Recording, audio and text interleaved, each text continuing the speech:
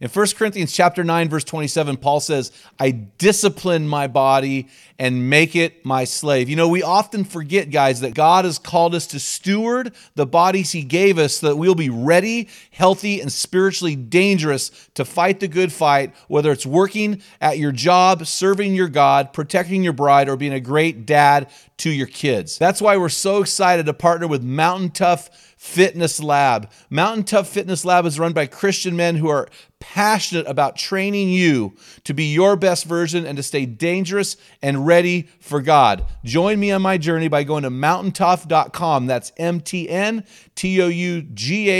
and getting your free 6-week trial when you type in the code ARENA30. You won't be disappointed. Stay dangerous. Hey guys, this is Jim Ramos with Men in the Arena. What you're about to listen to is a message I gave to a local gathering of men. I thought you might like to listen to this even if you weren't at the actual event. And so I hope you enjoy this bonus episode on the Men in the Arena podcast. So I met some new guys today. Several new some guys have Catholic backgrounds. Anybody have a Catholic background in here? So I do. I say once Catholic, always Catholic. But I'm going to tell you about my first and last confession. So I was in a catechism class. We called it CCD. It was an all-boys class.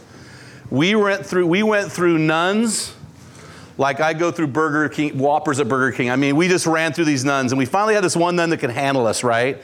And one of the things she decided she would do to handle us is she said, we're going to load you guys up and we're going to take you to confession.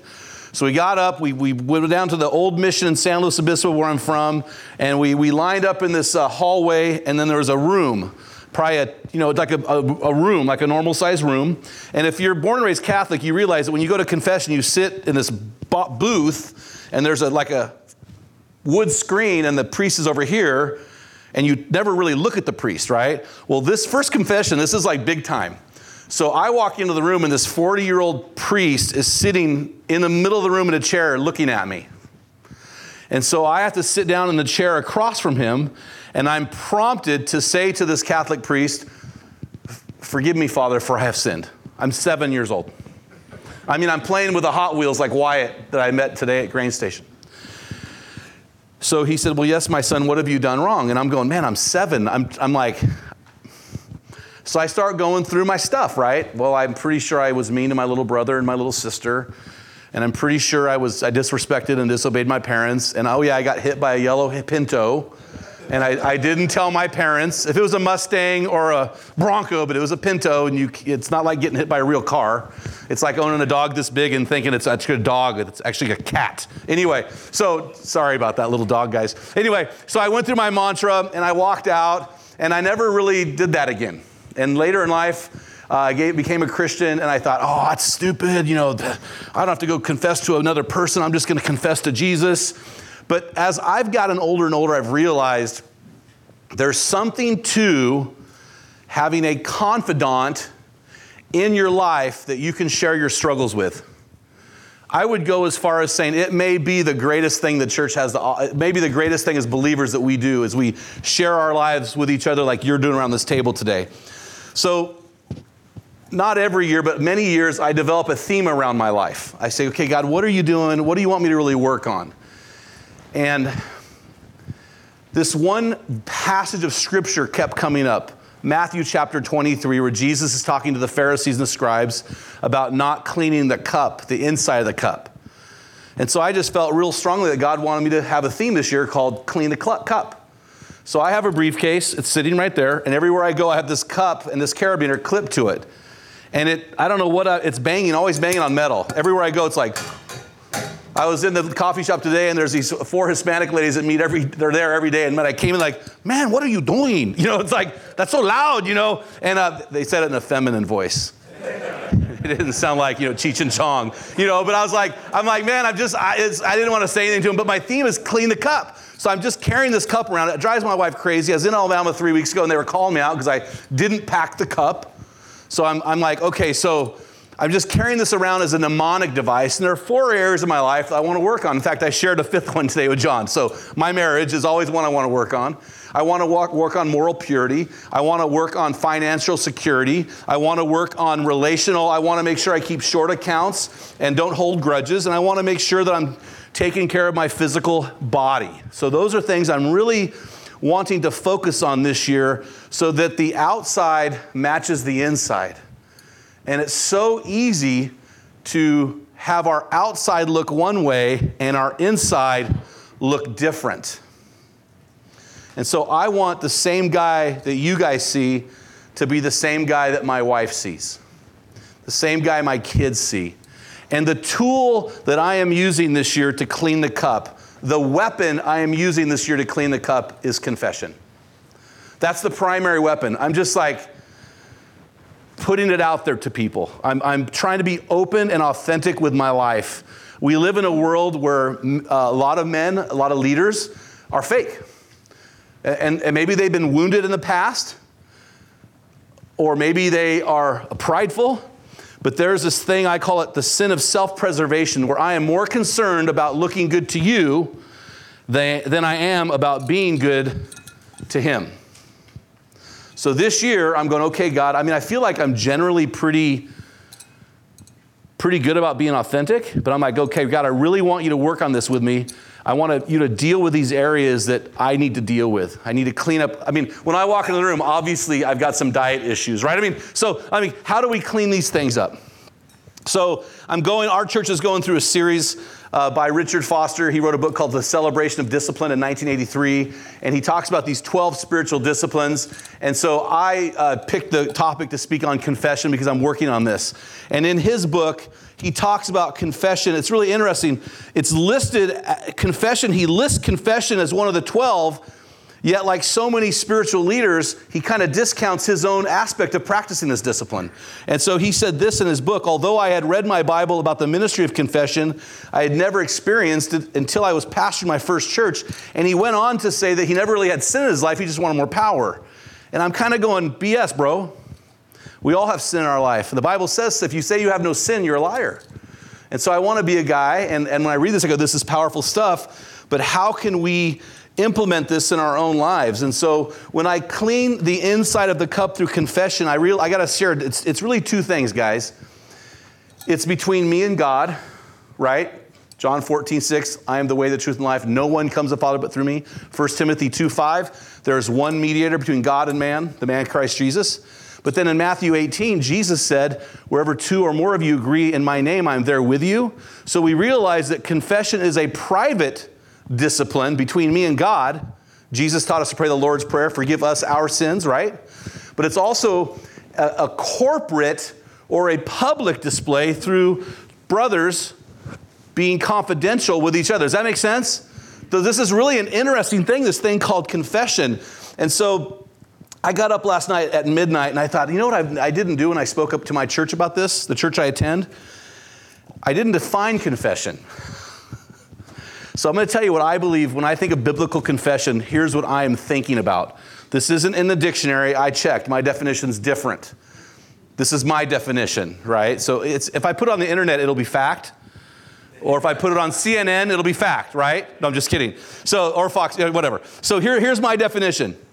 It's confession is the sharing of one's struggles, temptation, and sin with a trusted believer in Jesus in order to find forgiveness, healing, and redemption. Martin Luther in the 1500s said, when I admonish you to confess, I'm admonishing you to be a Christian. That's powerful stuff. So I want to dive deeper tonight. We're going to look in Matthew chapter 23, verses 25 to 26. Very, very simple passage. And just share some things that I think about when I'm thinking about cleaning the cup in 2023. Father, just thank you for this night and these guys. Thank you for the many guys who I met tonight who've never been here before. Thank you for what you're doing, God. And even after we speak to these guys and before we go to messages, when Jeff reads his confession to the group, I just pray that you would use that mightily as we're just authentic and real and raw. And God, it feels so light to be authentic without a facade or veneer or things to hide. So God, help us in our own world, among our own peers and confidants, to be men who are authentic, real, men who you put on display for you without fear or regret or shame, because we're living out our best version before you. In Jesus' name, amen. In Matthew 23, verses 25, I'm a New American Standard guy. So here we go. Jesus says, woe to you, scribes and Pharisees, you hypocrites. You clean the outside of the cup and of the dish, but inside they are full of robbery and self-indulgence. You blind Pharisee, clean the inside of the cup first and the dish so that the outside may become clean also. So I want to talk about this sin, I call it the sin of self-preservation, and how confession helps to break through that. So if you look at verse 25, and this is interesting. I mean, I've been in full-time ministry for 35 years. There are 3 of my friends who are in the room. One is my own pastor. One is my accountability partner. I met another pastor buddy tonight from the Yamhill area. And this is written, he's speaking to spiritual leaders here. So that's important. He's speaking to pastors, essentially. He's speaking to spiritual leaders. He says, woe to you, scribes and Pharisees, you hypocrites. And here's what I thought about that statement. You know, cleaning the inside of the cup through confession is something that we hear a lot about, but I don't think it's practiced a lot by spiritual leaders like myself. I think the problem with guys like you in the church not willing to confess and really deal with your stuff is because guys like me in the church aren't willing to do that. Because we've been wounded, we've been betrayed. You know, you share things with your layman and they turn on you. I mean, a lot of these things happen. And so a lot of times our own pastors, or sometimes pastors just arrogant, blankety blanks. Isaiah 5:18 though says this, you know, and I think that a confession can be the Achilles heel, not only of pastors, but of you guys and me. I think it's a problem with us guys. It really, really is. You get in a room with women, they're just confess back and forth. You're like, how do you do that? But guys are like, what's up? And we get in, I call it the redneck pissing contest. Everybody's got to, you know, say how they're better at this and that, and nobody's willing to say anything. And I just think that's an Achilles heel, guys, for us. Isaiah 5:18 says, what sorrow for those who drag their sins behind with ropes, made of lies, who drag wickedness behind them like a cart. Proverbs 28:13 says, whoever conceals their sins does not prosper, but the one who confesses and renounces them finds mercy. So George Barna researched that if men have one confidant, one other dude, not their wife, one other dude that they share their struggles with, they have 3 times the more satisfied life than those who don't. 3 times, 3x. It reminds me of this guy, he's laying in bed, right? He has no confidence in his life. He's laying in bed and he wakes up in the morning, it's Sunday morning, and he rolls over and he tells his wife, he goes, hey, I'm not going to church. In fact, I've decided I'm never going to church again. And she's stunned. They've been going to church for years. And this guy has nobody, I've never shared this with anybody. I don't feel comfortable sharing this with anybody. I only feel safe sharing with you. I'm done with church. The sermons are boring. The music is weak. And the people are judgmental. And she said, you're going to get your butt out of bed and you're going to church. I'm going to give you 2 reasons why. He goes, why? Number 1, you're a 45-year-old man. Deal with it. Number 2, you're their pastor. Yeah, hey, come on, man. We have these same problems, right? John, Kim told me that story. No, I'm just kidding. I'm just kidding. But I mean, this is what I'm saying, that this is I believe this is the single greatest discipline that if we reject it, it could ruin our lives. It could ruin our lives. Look right. There they are, right there. There's your bros. Okay. All right. The Linfield football guys are coming in there. I'm their chaplain guy. So let's examine verse 25 closer. He says, for you clean the outside of the cup, but that's all you do. You clean the outside. So cleaning the inside of the cup through confession, this is beautiful to me. It releases outside facades, religious legalism, and what I call Phariseeism, which is this superiority complex, which is I'm better than you. It releases that, and it gives us the confidence to live in full display. Don't you want to just walk around and just say, I don't have any secrets? I don't have any bondages. You know, we've got Pure Desire that Todd's leading a part of that helps guys with sexual freedom. We've got John over here. He's got a group called I always call it the Freedom Class, but it's called something else. Freedom Class. Original Design? Encountering freedom, dealing with who God made you to be. I mean, we have so many different groups that help us as men to walk in full display, right? But the pride of self-preservation it's rooted in this thing I call self-exaltation. And Jesus said, those who exalt themselves will be humbled. Those who humble themselves will be exalted. So this is interesting. Have you guys heard of Dietrich Bonhoeffer? Dietrich Bonhoeffer planted a church in Germany during Hitler's reign. The name of his church, anybody know the name of his church? Who knows? You knew that? You get bonus points, free coffee for you. His church was named the Confessing Church. He ended up going to jail for plotting to assassinate Hitler, and I think he was killed and he was hung. So this guy stood against evil when nobody else would stand against evil. He said this: a man who confesses his sins in the presence of a brother knows that he is no longer alone with himself. He experiences the presence of God in the reality of the other person. Now, this is powerful to me. As long as I am by myself in the confession of my sins, in other words, just me and God. As long as I am by myself in the confessions of sins, everything remains in the dark. But in the presence of a brother, the sin is being brought into light. And I was sharing about an oxen. If you take an oxen and you hook that oxen up to a yoke and you have that oxen pull weight, that oxen is capable of pulling 4 tons of weight, 8,000 pounds of weight. So an oxen will pull on average 8,000 pounds, 4 tons of weight. But if you take 2 oxen and you yoke them together, they don't pull 8 tons of weight, they pull 22 tons of weight. The synergy of these 2 animals coming together produces by far more power. And I believe that's true when you have a bro in your life, that you can just say, man, I got struggles. I'm struggling with my marriage. I got in a fight last night with Shanna. It was the stupidest thing ever. She got mad at me over something, and I was like, what? I slept in another bed last night. That happened last night to me. And I'm telling John this morning, I go, man, I got a great marriage. Something unraveled last night. And he gave me the marriage speech, and now our marriage is perfect again. But I'm like, man, that was just last night for me. I don't ever sleep. I don't ever do that. And I was like, well, I'll screw you. I'm not, that's last night. And I'm like a spiritual leader of men, right? But I'm telling you this, right?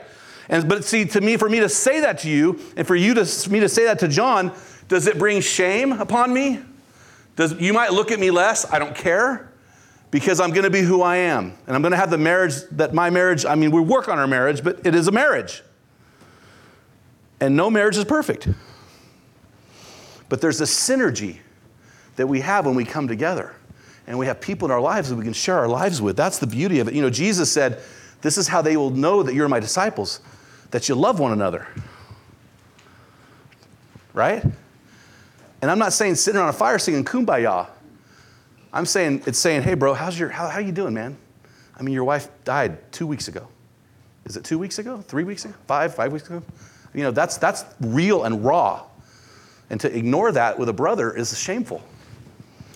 So we bring that out into the light and come, right? Jesus said, inside they are full of robbery and indulgence, verse 25. Cleaning the inside of the cup with confession aligns my public self with my inner self. An alignment happens. My public persona and my inward come into being. I don't have to walk around going, oh man, I better act like I have the perfect marriage, or I better act like I have the perfect kids. I better act like I have the perfect health. It brings these things into alignment. My friend Dwayne Pickett, he's a black preacher in Mississippi. He said this, and it just wowed me when I heard him say this. We were in where were we? Boston, maybe? Anyway, somewhere over there speaking. He said, sometimes our charisma can take us further than our character can keep us. And that bothered me. Because I had to go, man, Ramos, you better get your character, better catch up with your charisma. Our desire as men must be greater than our desire to please others. Isn't that hard to do? Like, my desire to please men, to please God, has to be greater than Jeff Van Dyke thinking I'm a cool guy. If I am more concerned about Jeff thinking I'm cool than Jesus, who knows my heart, I'm out of alignment. So I need to make sure those are in alignment. Jesus, in Matthew 6:22, and this is out of the Jesus story, he said, if your body is filled with light with no dark corners anywhere, it will be completely illuminated. And I love Ecclesiastes. Solomon wrote in 12:14, for God will bring every deed into judgment, including every hidden thing. When I launched this ministry 11 years ago now, we were in a coffee shop with 15 dudes. And I remember praying this prayer, God, if you can take a bunch of redneck, hillbilly, duck-making fools from Monroe, Louisiana, and make them a household name for you, I'm going to step out in faith and say, do that with our ministry. So I started praying, I call it the Duck Dynasty prayer. I started praying that prayer 11 years ago with 15 guys in a coffee shop. It's really asinine when you think about it. Like, God can't do that. About 3 or 4 months after we launched, I went to a church planters conference, and the speaker said, what if God really does answer your prayers? Like, what if all the things you've been praying for come true? And I thought of the Duck Dynasty prayer, and I told my small group, it would ruin my life. If God answered my prayers, it would ruin my life. I would be arrogant. I would probably have a moral failure. I don't know. It would ruin my life. I'm not ready for that. I'm not ready for it. Then I remember Solomon. Solomon, the wisest leader ever to live, till he had 1,000 wives. When he was building his cabinet, in 1 Kings 4:5, one of his cabinet leaders was a dude named Zabud. That's a great name for your kid. No, it isn't. And if you look at your Bible, that guy's role was friend. He had him on his cabinet, and his whole role was his buddy. You're going to be the guy who has my back. You're going to be the guy who sees, if the king doesn't have any clothes on, you're the guy who's going to tell him, you've got my back. You've got my six. And I think that was a game changer. So when we launched our ministry, we created a board position for that. And that board member meets with me every week. And then every 6 months when our board comes face to face, and Mike Goins back there is the chairman of the board, they sit down, they hear the story of my accountability guy, and they decide whether or not they're going to fire me. If they decide not to fire me, they decide to support me in every way they can. Right, Mike? Am I telling the truth? Okay. So the way things had morphed, and so we lost that board position. That board position moved away, still on the board, but moved away. So I said, I need a guy that I can do that with. So I've asked John Palacios. John, right here. He's the pastor at Northwest Harvest. John and I meet every Wednesday. And I just we have a great time. It's entertaining, right? I'm pretty entertaining. He gets to hear all the garbage, right? And he still likes me. And then he reports to the board with a letter where I'm at. And we do that. And so we do that because I realize that I want to align the inside and the outside. And I realize if God really does do what I think he can do. And last year, I don't know if you know this, but our ministry reached 2% of America. That's 7 million people. That's a lot more than 15 guys in a coffee shop. I'm walking around places nowadays and people come up to me and say, are you that guy? It's really, really weird. And I just kind of laugh because I think it's funny because I really don't care because God has done a work in me through guys like John Palacios. And so I praise God for that. So that's kind of my story there. But if you look at this confession, the thing about confession that really blesses me as a man, and we'll close here, is it's really a reminder. Listen to what Jesus says. He says, you can see Jesus here. He's kind of going, come on, guys, you blind Pharisees, you guys clean the inside of the cup so that the outside of it may become clean also. Cleaning the inside of the cup through confession is a very small thing. It's really a small thing if you think about it. How's your marriage? It's going okay. Slept on the bed it's all right. Or how's your moral purity? Oh, to share with a guy you trust where you're at is really small if you think about it, right? It's small. Then I'm wrestling with faith. I'm wrestling with chewing tobacco. I'm wrestling with drinking. I'm wrestling with porn. I'm wrestling with my marriage. I'm wrestling with being a narcissist. Fill in the blank, right? Maybe I'm a workaholic. But when you're able to do that, it's such an easy thing to do. But it yields so much fruit. So I told you about this cup, but I didn't tell you about the carabiner that I bought on purpose. Because this carabiner, if you buy a carabiner that's a normal carabiner that's made to lift things, it will hold 1,000 pounds of weight. That little thing. But its breaking point is 5,000 to 6,000 pounds. In other words, if you're hanging from a rope, you have a better chance of falling because the rope snaps than the carabiner breaking and losing support. This little thing has power, more power than you can ever imagine. So when I look at this cup, I go clean the inside and hang your confessions out there, because there's power in authenticity. There's power in rejecting self-preservation. And so what I tell guys is, and this is so hard, guys. I mean, I know some of you guys are battling some demons right now. You've got some skeletons in the closet, and you don't know how to share them. It's really hard that first time, isn't it, Todd? To say, I am a porn addict. I am a narcissist. I can't stop with this addiction. I hate my 7th child. I don't know, whatever you want to say. It's hard. So this is a reminder to me, is to say the words to a confidant. You just hang them out there. Click. Speak the words, hang them out there. Let the person who you trust digest it. Sometimes you just have to hang them out there and let the weight of that confession support itself with the person that you trust and love. And I'm not asking you to do that tonight. Don't worry about it. Don't stop sweating. It's okay. I'm like, it's gotten really hot in this room right now. It's gotten really hot. I'm not asking you to do anything. All I'm asking you to do is consider this for me.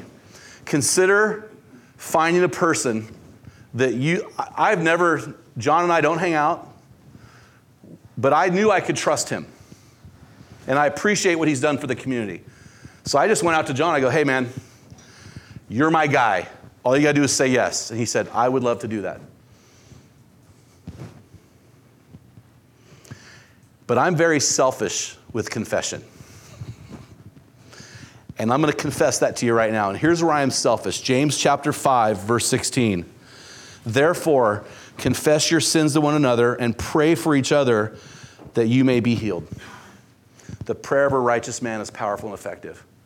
Man, I'm not confessing so John can take it for me and be a lightning rod. I'm confessing so I can have freedom, so I can have healing. I'm so selfish. I'm selfish, man. I'm a dirtbag. I want people to know I'm a dirtbag because I want the power. I want the power and the weight of this little thing hanging out there. I want that. And I want that for you guys. So all I'm asking you to do tonight is I'm asking you to consider with me a find and a bro. Could be somebody at your table. And just go, man, there's some stuff I'm really not comfortable sharing here. Can we get a cup of coffee?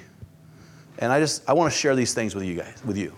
I just would hope that a couple of you guys tonight would just go, you know what, in your heart, I'm not a big pray the sinner's prayer guy. I'm not a big, let's have this big altar call guy. I'm just a guy that, I trust that God will work in your heart. And then when God works in your heart, you respond. Because really at the end of the day, isn't it between you and him? It is. So that's what we're going to do. So we're going to go to small groups in a second. But I had somebody come in here tonight, and he wants to confess to you guys. He had no idea what the topic was. He's only been here once before. And he shared last week. And Jeff Twenge is a friend of mine from back about 5 years. We've known each other. His wife just died 5 weeks ago. And he felt led to confess something to you. And he brought a letter. He just wants to read it to you. And all he's going to do is read the letter and sit down. But we had no idea you had no idea what I was talking about tonight. He had no idea. He doesn't even have I don't think he gets our emails even. But I thought, what, this is a God thing. So I'm going to ask Jeff to read his confession tonight. So Jeff, will you come and read? Before I read this, all I'd ask is that when I get done, let's just sit in silence for a minute. There might be somebody in here that this means something to. James 4:7 says, God opposes the proud, but gives grace to the humble. 2 Corinthians 7:9 through 10 says, yet now I am happy, not because you were made sorry, but because your sorrow led you to repentance. For you became sorrowful as God intended, and so were not harmed in any way by us. Godly sorrow brings repentance that leads to salvation and leaves no regret, but worldly sorrow brings death. This is the most difficult thing I have ever exposed about my life. But God showed me by exposing darkness, we take away its power. And when we discover danger on the paths we choose to travel, we owe it to those who come after us to put up warning signs along the way. Selfish pride was the original sin. It was what got the devil kicked out of heaven, Adam and Eve kicked out of the garden, and has destroyed countless marriages. Maybe you are, but I was not always a good husband. God, in his mercy, chose to take my wife over a period of time so that I would have the opportunity to change. Deanna endured much and cried many tears over my prideful, selfish, arrogant behavior. Had she died suddenly, I would have been left with a burden of guilt I don't believe I could have borne. I knew I had a problem. I just didn't realize what it was. It was selfish pride. I hated my behavior, but I couldn't change, not on my own. So I actually asked God to break my pride. My advice to anyone hearing this is think long and hard before you pray that prayer. Beginning nearly 2.5 years ago, God took me up on my request and went to work. Shortly thereafter, I wanted to die. Not figuratively, I really wanted my life to end. The transformation took 18 months, and aside from a few short periods which I believe God granted to save my sanity, I was tormented nearly every waking hour of the day. There was no rest except for sleep. It was the most painful thing I've ever endured. I have no plans to ever discuss the details of what happened, but let me assure you, God knows us better than we know ourselves. Why did it take so long? I was a slow learner. God knew for it to be real, he had to take me all the way, and I had to be ready.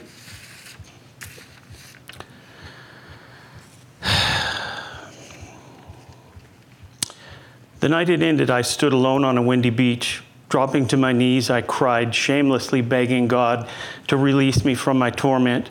Yes, I was willing to do anything. I had nothing left. I'd been ground into the sand. Then he went to the deepest, darkest part of my heart and dragged up the worst slime I could imagine and laid it bare. Though it was night, I could see it illuminated like in a beam of a spotlight. I could no longer hide from who I was.